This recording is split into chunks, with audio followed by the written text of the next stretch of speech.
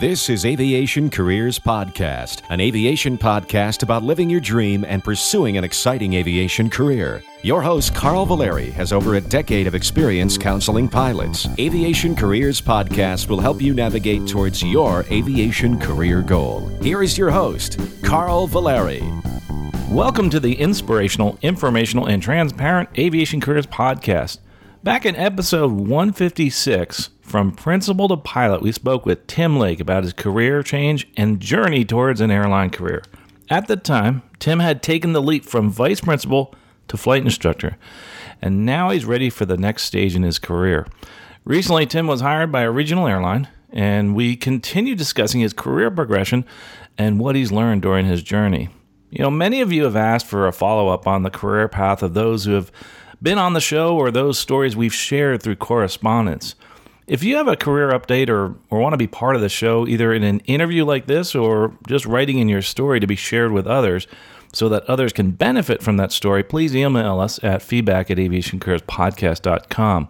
And also other questions, send them in to feedback@aviationcareerspodcast.com. I know we're about 4 or 5 months behind on the questions, but we're trying to keep up and catch up.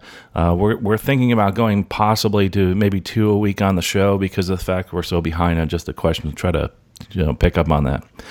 Well, we really appreciate Tim Lake and all those who share their stories so others can be inspired and learn from their journey to their dream job.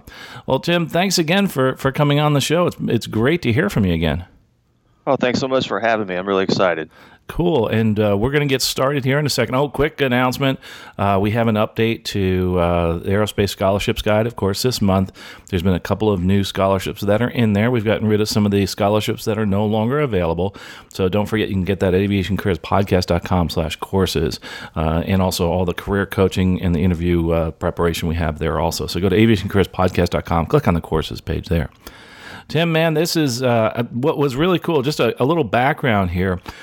We spoke with Tim back in 156, and one of the things that was really cool is we did our move to our studio here in Lakeland, and thanks again to our friends at Sheltair for sponsoring us. And Tim actually did something different. He actually flew out to have an interview. So Tim was like the first person to ever fly to Lakeland Airport to actually visit with us. So that was really cool, wasn't it, Tim? Oh, it was great. Any excuse I can come up with to fly, I'm going to take it. It was a long journey, and boy, came in like the middle of the night, and that was kind of interesting. But anyway, so Tim, you actually are a flight instructor, and just give us a quick recap of your career since we last spoke on 156, where you were just making that change. Okay. Well, the last time we spoke, I was just getting started as a flight instructor. As I remember, I think I was just a couple months after I'd gotten my CFI initial, and then just a couple weeks after that, I got my CFII, and I was putting my student roster together. And really just at the beginning of that process, and learning how to be an instructor for the most part. And so at that point, I probably had somewhere around 300 hours. And just yesterday, I have crossed 1,400 hours. So I'm well on my way to that magic number. Wow, that's awesome. And that was in the time frame, oh gosh, I can't remember now, but... it was actually a year ago yesterday, if I remember right. Yeah, wow, really? Gosh, that's quick. That's awesome. Yeah, well, I found a place where, the owner of the flight school assured me that I'd be able to get as many flight hours as my schedule could handle, and I trusted him on that, and he came through with it. I'm getting about 100 hours a month. Wow. So you're getting 100 hours of instruction per month. If you don't mind me asking, as far as the instruction, now when you say 100, you mean flight hours? Do you also include ground hours in that? Well, I'm just talking about flight hours, but I also do ground in that as well. So for people that are talking about a career as a flight instructor, I think this is an important point. So you get paid as an instructor when you are flight instructing, but also in ground instruction. And by the way, Flight Training Magazine had a really good survey about this as far as do you get paid when you are instructing in the plane? Do you get paid when on the ground, or both, and at what rate? So with that question, so how does that work for you? What happens when you actually instruct both on the ground and the air? It's the same rate either way, and you have to have the prop spinning, or you have to be in the classroom. And sometimes people complain about the in between times, but that's just the nature of the business. You don't get paid to fuel the airplane; you get paid to fly it. So, but on a normal day, if you're doing full time work and you're putting 8 or 9 hours in, then you can, if you manage your schedule correctly, you can expect to get about 4 to 5 hours of flight time in there. And also get paid for, upwards of 8 and even more doing the ground time, the simulator time, that type of thing. So you can actually, I guess the point I'm trying to make is you can actually make a living if you have to flight instructing, as long as you get enough students. Absolutely. Yeah. You have to manage your schedule well and get it filled up. And personally, I decided that I wanted to get this done as quickly as I possibly could. So my goal was 100 hours a month. And in order to reach that, I did have to make a commitment to work 6 days a week, which, temporarily I don't have any problem doing, just to make it to the ultimate goal. So 6 days a week, that's a lot of work. That's quite a few days. It is, but I'm also working mostly just business hours. I'm a family man, got a small child at home and a wife, and so I wanted to make sure, at least to the best of my ability, I could keep a regular schedule so I could have a family schedule as well. Of course, there are those times when you have to fulfill nighttime requirements for private students and things, but I've made it work pretty well for me. So, with that said, the other thing that we're looking at is the fact that you were looking at the possibility of, say, getting the flight time in, and you were looking also at the area that you instruct in. So this is an important point I want to make. You are lucky enough to be in an area that's a bigger city, so you actually haven't had to move. Is that correct? I have not had to move. Are you talking about for a flight instructor job? Yeah, your instructor job. Right. Yeah. I have. I actually live 5 minutes away from an airport that hosts the 2 busiest flight schools in the state where I live. And one of those is a Part 141 that's affiliated with the university. And the one that I'm working for is Part 61, just right next door to it. And so it's a non-towered airport, and it's pretty much the Wild West around there. So importantly, when you're getting a job as an instructor, luckily you're in an area that has a lot of students. Some people may have to move to actually to gain a job as an instructor where you can actually get a full schedule. You did some research, like you said, and they told you, boy, you will not have a problem getting hours, and they were right, weren't they? Absolutely. There's quite a lot of flight training that goes on around here, and it's not Florida, by the way. That's right. Usually where the busiest flight schools are. And that's I'm glad you mentioned that, because one thing I wanted to mention was the fact that you can look around and find flight schools with very varying pay rates. I don't know if that's the right way to say that, but you can find a flight school around here that pays double what mine pays. And it looks attractive, but then when you start digging into the details, you find out they're not really busy enough to support a full-time schedule, and you might not get anywhere nearly enough hours that you're looking for. And so I've chosen the lower pay rate, but getting to the goal quicker. So that's a great point. We're in that period of our life where we're looking at building hours more than making money. But with that said, you actually would be in a position that you might possibly be making more than the school that has less students and is slower just by working more hours. So that's a great point. One thing that I think a lot of folks are thinking about is, gosh, the pay rate and being able to get hours in. You made this great point. You're not in Florida. You're actually, we can mention you're in Tennessee. And most people don't associate that area with a large amount of flight instructing. But like you said, there's opportunities there. So if you're somebody that's in an area that's in the middle of the country where there aren't many opportunities for flight instruction, we always mention, the California, the Arizona, Florida, and parts of Texas for the flight instruction schools to make a lot of times. But you can also look at other places like where you are. And I think that's important, is kind of reach out and look at some of the larger cities and some of the mid-sized cities that have the bigger schools like yours has. And I think that's you're a wonderful example of how you don't have to be in Florida environment or in Arizona to actually make a living as a flight instructor or to build the hours. Oh, that's right. And then, Tennessee weather is not quite the same as Florida weather or some of those other places you mentioned. But that's a good segue into one of my recommendations for today was get that CFII as soon as possible, because I've had many weeks where everybody else seems to be on the ground other than the CFIIs who are flying, with instrument students. A great recommendation for a couple of reasons too. Number one, you can fly more, which I like. Do you think also, and I'm going to lead you into this question, do you think that helps you or helped you with getting ready for the next stage, which is getting hired with a regional?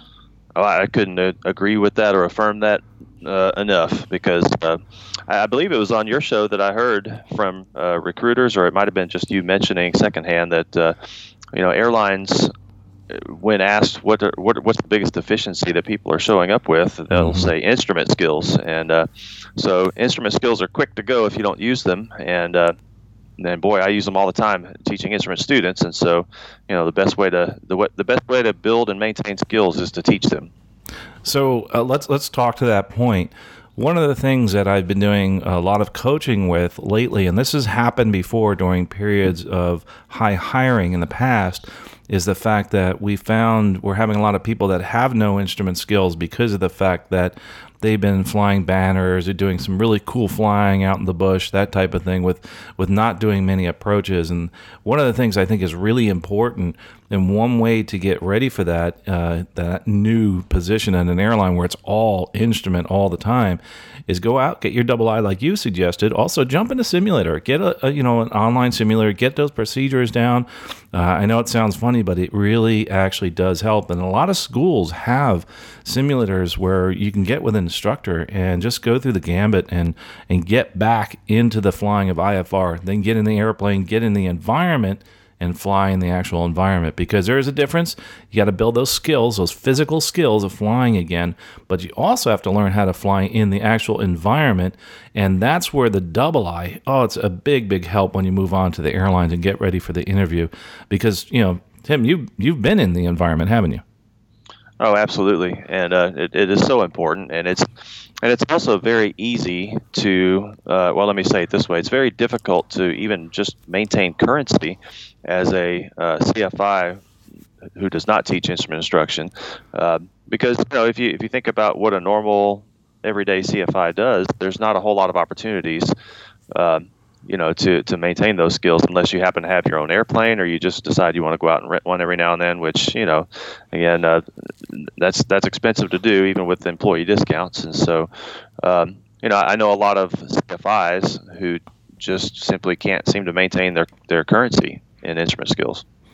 Another reason to get your double I. And the interview, when I'm doing a lot of interview prep, I can usually tell the people that are double I's because they get the answers on the instrument questions. You're going to have those questions. Also, even if you're a double I, let's add to that, some of the instrument questions you're going to get really in the interview for the airline don't really have much with the operating environment you're in. For instance, the holding speeds at altitude, that type of thing, and airspeed. So it is a good idea, even if you do have your double I, to kind of refresh, just like when you took your check ride.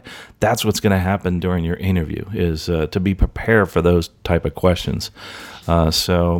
Anyway, so you've got the double I, you've been building hours, and one of the things that's really super exciting right now is that you're kind of on to this next step. You have, with a regional airline, a conditional job offer. Is that correct? That is correct. Well, congratulations on that, by the way. Well, thank you. And thank you for your help, by the way. I'll just give you a shameless plug here. Your coaching was extremely helpful in getting prepared for that. Awesome. Well, I'm glad it worked, and I'm glad it's worked out so far. And now, so where are you? Explain, how it is you got hired at the number of hours you're at now, and what it is you need to do next to get on with the airline. The airline that I've gotten the job offer from actually came to visit our flight school, and at that time I was the manager of the flight school and the chief flight instructor, And so I kind of made the arrangements for them to come and give their visit. And since we are such a large flight school, we've had several regional airlines come and do this very same thing. They'll send an HR representative and maybe a first officer and give a little PowerPoint presentation. We'll invite all our employees and students who are interested in airlines to come and be a part of that. And so at the end of this particular presentation, the lady with HR took down a list of names of people who are interested in, I guess, joining their database, or anybody who might be interested in that airline. And that was probably about 6 or 7 months ago. And since then, this same lady has called me once a month to check and see, what number, where am I with my hours? How many hours a month am I getting? At what point do I expect to be finished? And am I still interested in all these things? And finally, when I got to a certain point about, I guess it was 2 months ago, she said, well, if you're still interested, we'd love to fly you up here for an interview. And that was probably at about the 1,250 mark. And so I accepted and went right up there and had my interview. So there's a couple things you need to do. Now, you're not eligible for the reduced hours for the ATP, for the restricted ATP. You need to get your 1,500 hours. You're not there yet. And I think last we spoke, I'm not sure if you had your multi-engine rating and you need to get some hours there. So explain a little bit about that situation. Yes. Well, I was a little bit late in getting the multi-engine rating because we just happened to have one particular instructor, multi-engine instructor at my school that was extremely popular, probably the number one recommended instructor in this area. And so he and that one multi-engine airplane that we had at our school stayed extremely busy, and I just couldn't get a hold of it. And so when I finally was able to squeeze enough hours in and get my proficiency together, and I took my check ride, I believe it was in mid-June this year. And so now I'm to the point where I'm just building my last few multi-engine hours that are required by the airline. I've got I had 17 more to go, and then I just flew all day a couple days ago. Got 9 multi-engine hours, and so I suppose I have about 8 more to get. So you said something about being required by the airlines. So for those that don't understand, what do you mean by that? Well, they have minimum requirements in many different categories. Of course, there's the 1,500 total hours for somebody that does not qualify for the restricted ATP. But there's also a requirement of either 25 or 50 multi-engine hours. There's a certain number of cross-country PIC hours that you need. In my case, that's 500. So there's a list of things to research on any particular airline, and they're, as far as I can tell with what I've looked at, they're all pretty similar. Some require more multi than others, but most of the requirements are pretty similar. So one of the things that airlines are doing now is getting you some of your multi-time in the simulator. That's true. I was told that I could show up 6 hours short on multi, and that I would get that covered in the simulator. So another thing that's been happening is, and I think it's the one you've been hired by and some others, they're so busy in training, they've actually had to send people home. And they've said, hey, we'll cut you a check to get the rest of your hours. So this is something that's unprecedented in the past with airlines. I mean, it's phenomenal what's been happening. As a matter of fact, I'm sitting here looking at what we're talking about saying, wow, this really hasn't happened much in the past in the aviation industry. Oh, right. And the airline I'll be working for has an offer to some people, depending on your situation. They'll actually take care of your last 100 hours. And I'm not sure exactly how they do that. I'm told that they find a place to send you where you can just go get those 100 hours, maybe flight instructing or something like that. But when they looked at the pace that I was on, they said, well, you don't really need that. You can do this on your own. So. Right. So another thing, too, about your multi, and let's circle back to that, getting your rating. You were in the same predicament that a lot of people are in, where you're in a local area, you're busy, you're flight instructing. The person that can do your check ride, they're really busy. I personally had the same problem. What I did is I just stopped. I said, okay, guys, I'm leaving. I'll be back in another week.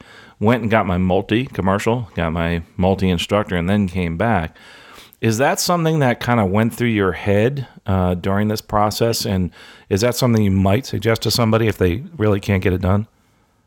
I was actually somewhat close to having to make that decision. I really didn't want to do something like that because, I had a really busy schedule with my students. I didn't want to put them a week behind by doing that, but I was getting to crunch time there where I was going to have to do something, and then finally I was able to make it happen. Another consideration for me was the discount that I was able to get, employee discount on the rental of the airplane. Multi-engine airplanes are not at all cheap to rent, and so I had to do the best I could with that. But I was able to finally get it done, and I was happy about that. But I did consider what you said, where I had to just do something more aggressive to get it done. So another question that we get during this whole process of discussing the multi-engine is, we get this all the time. Like, would multi-engine time look better than single-engine time? Yeah, of course it does, but is it really necessary? And as you can see with Tim and other people that have been hired, you don't really need to build a lot of multi-engine time. Like in the past, it used to be you had to have 500 hours of multi time. That's out the window. Having zero multi time, you can actually even get a conditional offer at an airline now. So it really has changed quite a bit. So I'm not sure if that's gone through your mind too when you were making this decision to possibly get the multi-engine earlier than you did. It did, and that colleague of mine I spoke of who was the multi-engine instructor, that's pretty much all he did the entire time he was a flight instructor. He had a few primary and instrument students, but he showed up at his interview with the same airline, by the way, and he had, I want to say he had over 800 multi-engine hours and a total of 1,500. And that I'm sure that looked really great on his resume, and I'm sure there was no question that they were attracted to that. But at the same time, I didn't have any more trouble than he did getting a conditional job offer just because of the environment these days. I mean, as long as your credentials are together and nothing crazy shows up in your background check, I think you're good. So that was the other thing, too, is the fact that in these days, we talk about these times, it's different than it was before. And does multi help? Sure it does, especially if in the future something changes and they're not hiring as much. So that's looking down the line. But if you're just trying to get the hours and want to get hired with an airline, getting the multi-time and you don't have the money, it's not really worth it. Just get the rating and move forward. For those that can afford it, yeah, that's terrific. So that's something that just to think about. You have to look at your own situation and others, what I'm trying to say there. You actually, though, had done something a little bit different than most. Just to recap, you actually went out and owned your own airplane and leased it back. Do you still have that aircraft? I do still have it, yes, sir. And so you got I think it was a 172N model, is that right? I can't remember now. It's a Papa model, 172 Papa. Okay. So you were able to use that aircraft, and let's just talk a little bit about that because this question comes up a lot and revisit. Is it worth it to buy an airplane and when you're in training to lease it back, et cetera? Well, it depends on your situation and what kind of vacancies might be available in a flight school fleet. I happen to just be very fortunate when I started my private training. And I stumbled upon this information that flight schools tend to lease airplanes sometimes, and they don't own their entire fleet. That just blew my mind, and I talked to the owner of the flight school, and he mentioned, well, it just so happens that I'm needing a 172 right now because this one that he points at out the window is going away soon.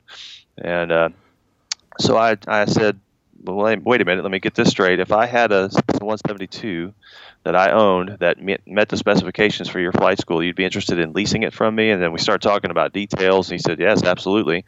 And he later shared with me that he has the same conversation with students probably about twice a week. And after all these years of him, he's been doing this for 8 years, and after all these years, there's only one person that's ever followed through with it, and that was me, which it really blows my mind. I don't know why that is. But, I went right out and found myself a suitable airplane and bought it, and thankfully, I had the credit to do that. I didn't have money laying around to do that, that's for sure. And but the airplane has supported itself with the monthly lease payments or monthly loan payments, I should say, and then the flight school takes care of maintenance and insurance and a place to store it. And I really don't have to do anything but fly it when I want to and major upgrades.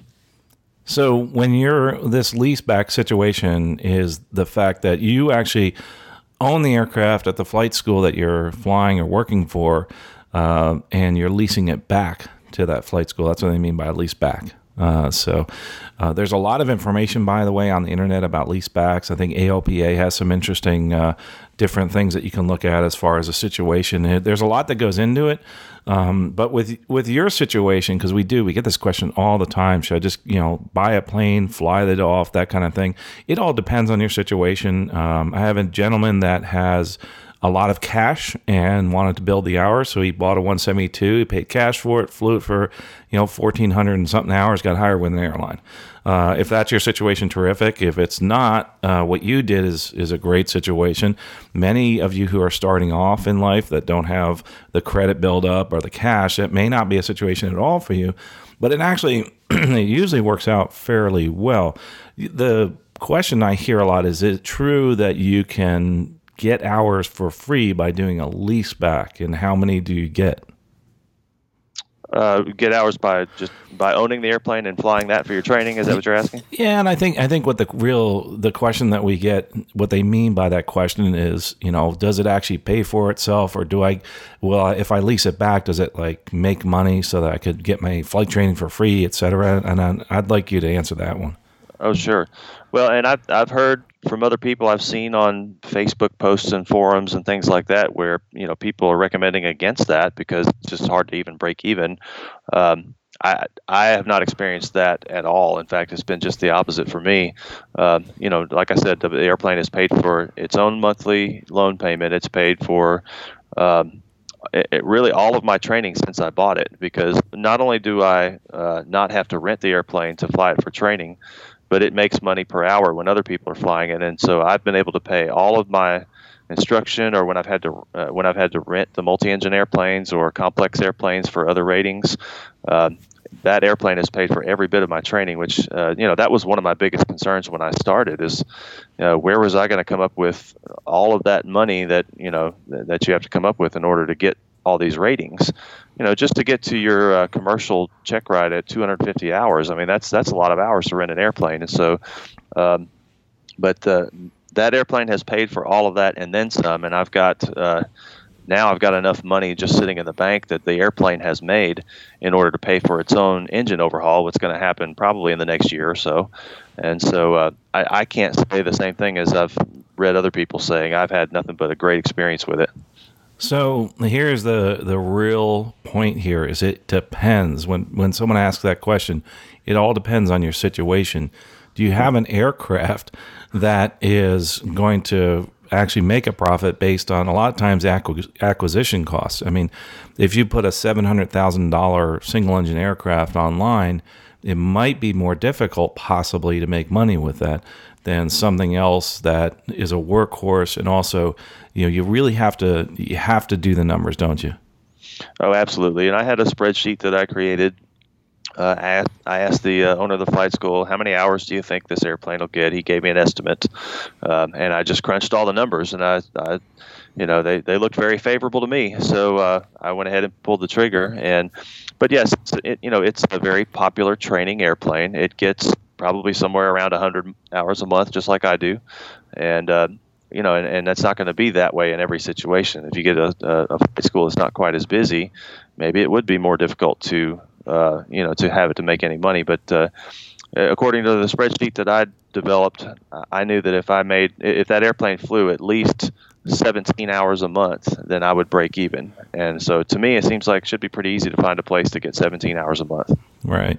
And that's a topic for a whole nother podcast is, should you get a lease back or buy an airplane and do a lease back? And we may even have that discussion again and get a little more granular on that.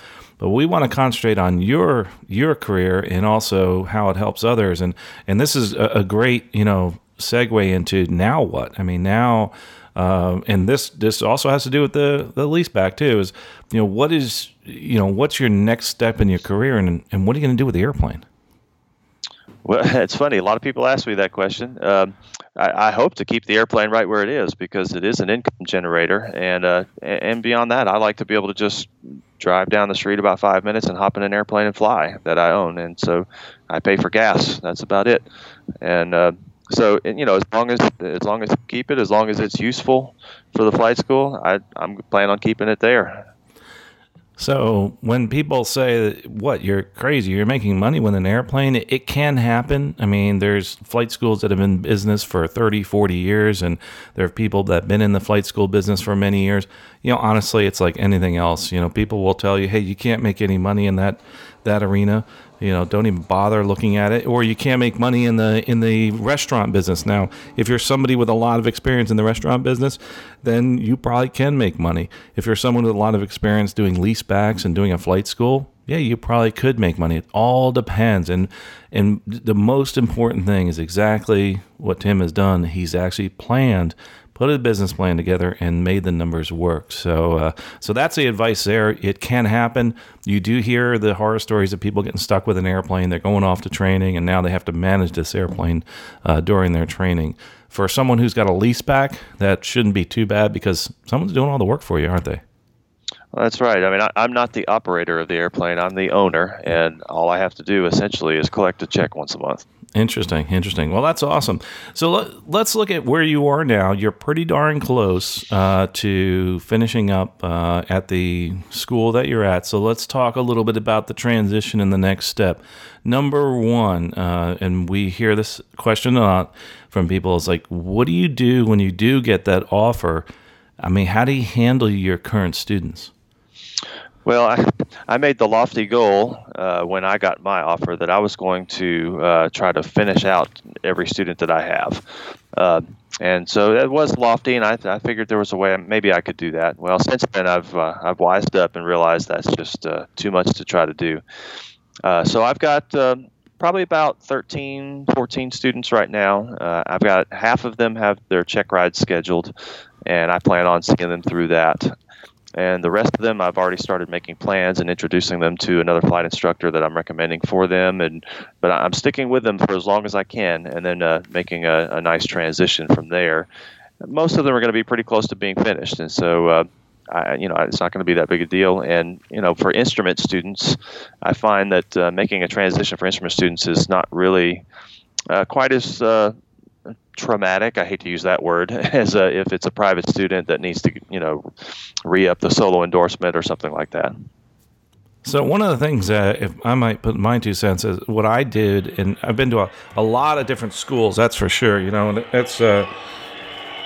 it's actually been interesting in that we've been able to move into another instructor doing the work by easily just saying, okay, we're gonna partner with somebody else. Like, for instance, what I did for the first school is I partnered with another instructor, and I said, this is somebody I'm going to groom and have them take over my business. They were very happy to do that. Moved on to another flight school in Texas, another flight school, and another flight school. So although each of those times I had this transition period, one of the hardest things to do, and you found this, is you want to finish everybody up, but you just can't. And you just have to sit there and find somebody who's good that you'll be able to partner with another flight instructor, and you can groom to move forward. And that's what you're doing, Tim, which is great. Yeah, that's absolutely right. And I'm glad to say that I have a great set of colleagues that I can pass folks along to and feel very comfortable with that because, not, everybody knows not all CFIs are created equal. And sometimes I just, sometimes you can't recommend people necessarily. Right. So before we close out, a couple things. Number one, you got on with a regional airline. You had to get a bunch of stuff together beforehand as far as all your paperwork and that type of thing. What are some of the suggestions you'd have to people as far as things you may have not known or you may have noticed that other people have not been getting prepared for the airline, maybe making sure they have their restricted radio telephone operators permit or something? It's funny you mentioned that. That was the first thing I was going to say is that process is not exactly the most intuitive, and it's once you finally get it done, it's done, and it seemed like it was not any big deal. But actually finding the correct place on the website and making sure you're applying for the correct license, it can be a little bit of a challenge. So my suggestion there is to find somebody who has done it and just have them sit next to you at the computer and point you along. But another thing would be make sure that your logbook situation is very clean and easy to understand. They really appreciate being able to look through a logbook and get the information they need without having to dig too much or go through a bunch of whiteout and things like that. In my situation, they really appreciated the electronic logbook that I had just printed out very neatly. I made the decision at about 100 or 150 hours to transfer everything entirely to an electronic logbook. And I still have my old initial paper logbook, but I honestly don't need it anymore because everything has been moved. So you did that, you printed it out, nice, neat style. They actually show you in a lot of the logbook software how to do that. And I highly recommend doing that because, you just show up with this paper and it's like, wow, this looks perfect. So that's a great idea. Yeah, they really appreciated that. The other thing, too, is you're preparing to move on, so you're getting ready for training. Are you doing anything now? Has the airline sent you anything to study, or they're just saying, hey, just show up on a certain date? They haven't sent anything for me to study yet, but I believe they plan to when I'm about 30 days out. Not quite there yet. And so... And I do plan on working on independently on the ATP written before I go to the airline is actually sending me to a week-long ATP CTP course, and they're covering the expense on that. And so I just want to get it ahead of the game as much as possible because, frankly, I am. I guess I don't have a better word other than intimidated by what training is going to look like. I know it's pretty intense. I know it's, as people say, drinking from the fire hose, which. I'm up for the challenge, but I know it's going to be difficult. Yeah, I think the best thing you can do, we talked about preparing for training in a past episode, is, make sure you have your family in check and tell them this is what's about to happen. It's almost like going to basic training. You're really locked into this training schedule. Not that things can't vary if you have a problem back home, but for the most part, you really have to concentrate on that. It's good 5 to 6 weeks, sometimes more, when you do go through that process. So one thing we want to do, though, Tim, is hear from you when all this process has started or once you're finished with it. We'd love to have you come back and kind of tell us about your experience if you could. Oh, I'd be glad to do that. I love being on the show. Awesome. Before we close up, Tim, anything else, any advice or other information you'd like to give to some of the listeners about where you are in your career, if they have questions, et cetera, or just some general advice for people moving on that are in your same situation? Well, I guess the best advice I can give, anybody that, and there are a lot of people that I've talked to that are in my situation, that being, midlife, want to maybe pursue a different career, either not so happy with the one they're in, or just, in my case, it was just aviation was so exciting. And when I heard about the shortage of qualified pilots, I thought, wow, maybe there is an opportunity here for me. My advice is to find a way to go for it, make it happen, and don't listen to that little voice that says, you can't do this, you can't afford this, this is not in the cards for you. All that stuff that I told myself for so many years, if you put your mind to it, it's just not true. You can absolutely do this. And, I just got hired as an airline pilot at the age of 48. So that says a lot. That's awesome. That is terrific. And so it's never too late to follow your dream, et cetera. You just have to plan like you have done, Tim, and that's terrific. Boy, I highly recommend people listening to that episode 156. You can go back and I'll have a link in the show notes. Really interesting, from vice principal at a high school to pilot with an airline, and we're following along with Tim Lake's transition, and this has been absolutely terrific having you on. I can't wait to hear about the process from here on in. We'd love to have you fly in again if you could, Tim, maybe someday. Stop by. Oh, yeah, absolutely. I'd love to. I thought about doing it again for this interview. Well, we'd love to have you. Oh, and by the way, since we are here in Lakeland, just a little side note, Tim was actually the first person, so we've kind of to fly in. We've learned a little bit about the process of coming to visit us here at Aviation Careers Podcast and Stuck My Cavcast also. Just let me know when you'll be arriving, and there's 2 sides of the airport I'm on. I'm either at the north side at Sheltair, and or I'm also on the south side at the college because I coach the flight team at the college, and that's actually at the pump on the southeast side of the field. and the tower can actually direct you there. But let me know where to meet you, when you're coming in. If it's late at night, I usually tell people to kind of direct you down to the south side, so it's a little easier for me to get you through the gate, that type of thing.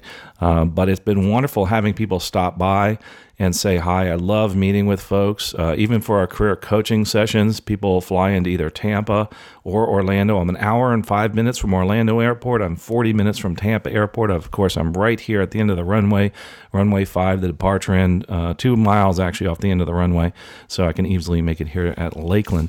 So I'd love to meet with you. We talked about doing meetups. What's been happening is I've been flying all over the place and going to air shows. I've been meeting people anyway, and I talked about that in the past, and we're looking at the possibility of doing more meetups. It's just the fact that it's been great actually getting to meet all of you out there. That's for sure.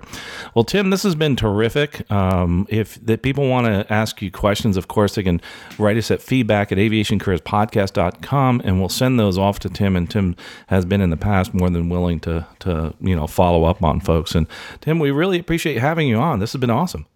Oh, thanks so much for having me. I really enjoy it, Carl. And we can't wait to hear more about your journey, and we're going to hear more in the future. Oh, by the way, in the show notes, don't forget to click on the links at the bottom. We visited the Flight Path Museum in Los Angeles.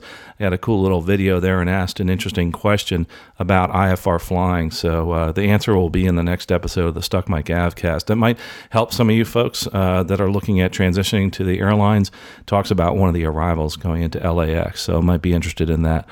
Well, this has been terrific, and for having Tim on and also being able to inspire people to move forward in their career. And you're not too old to start. Look at what Tim has done, and also one thing that's really important is along that journey, Tim's taken some giant leaps and also some small steps to move forward in his career. And that's my biggest suggestion to you, is that you need to really start now, do something today to move forward in your career, in your life. Take one small step to move forward. We'll talk to you next episode. Safe flying.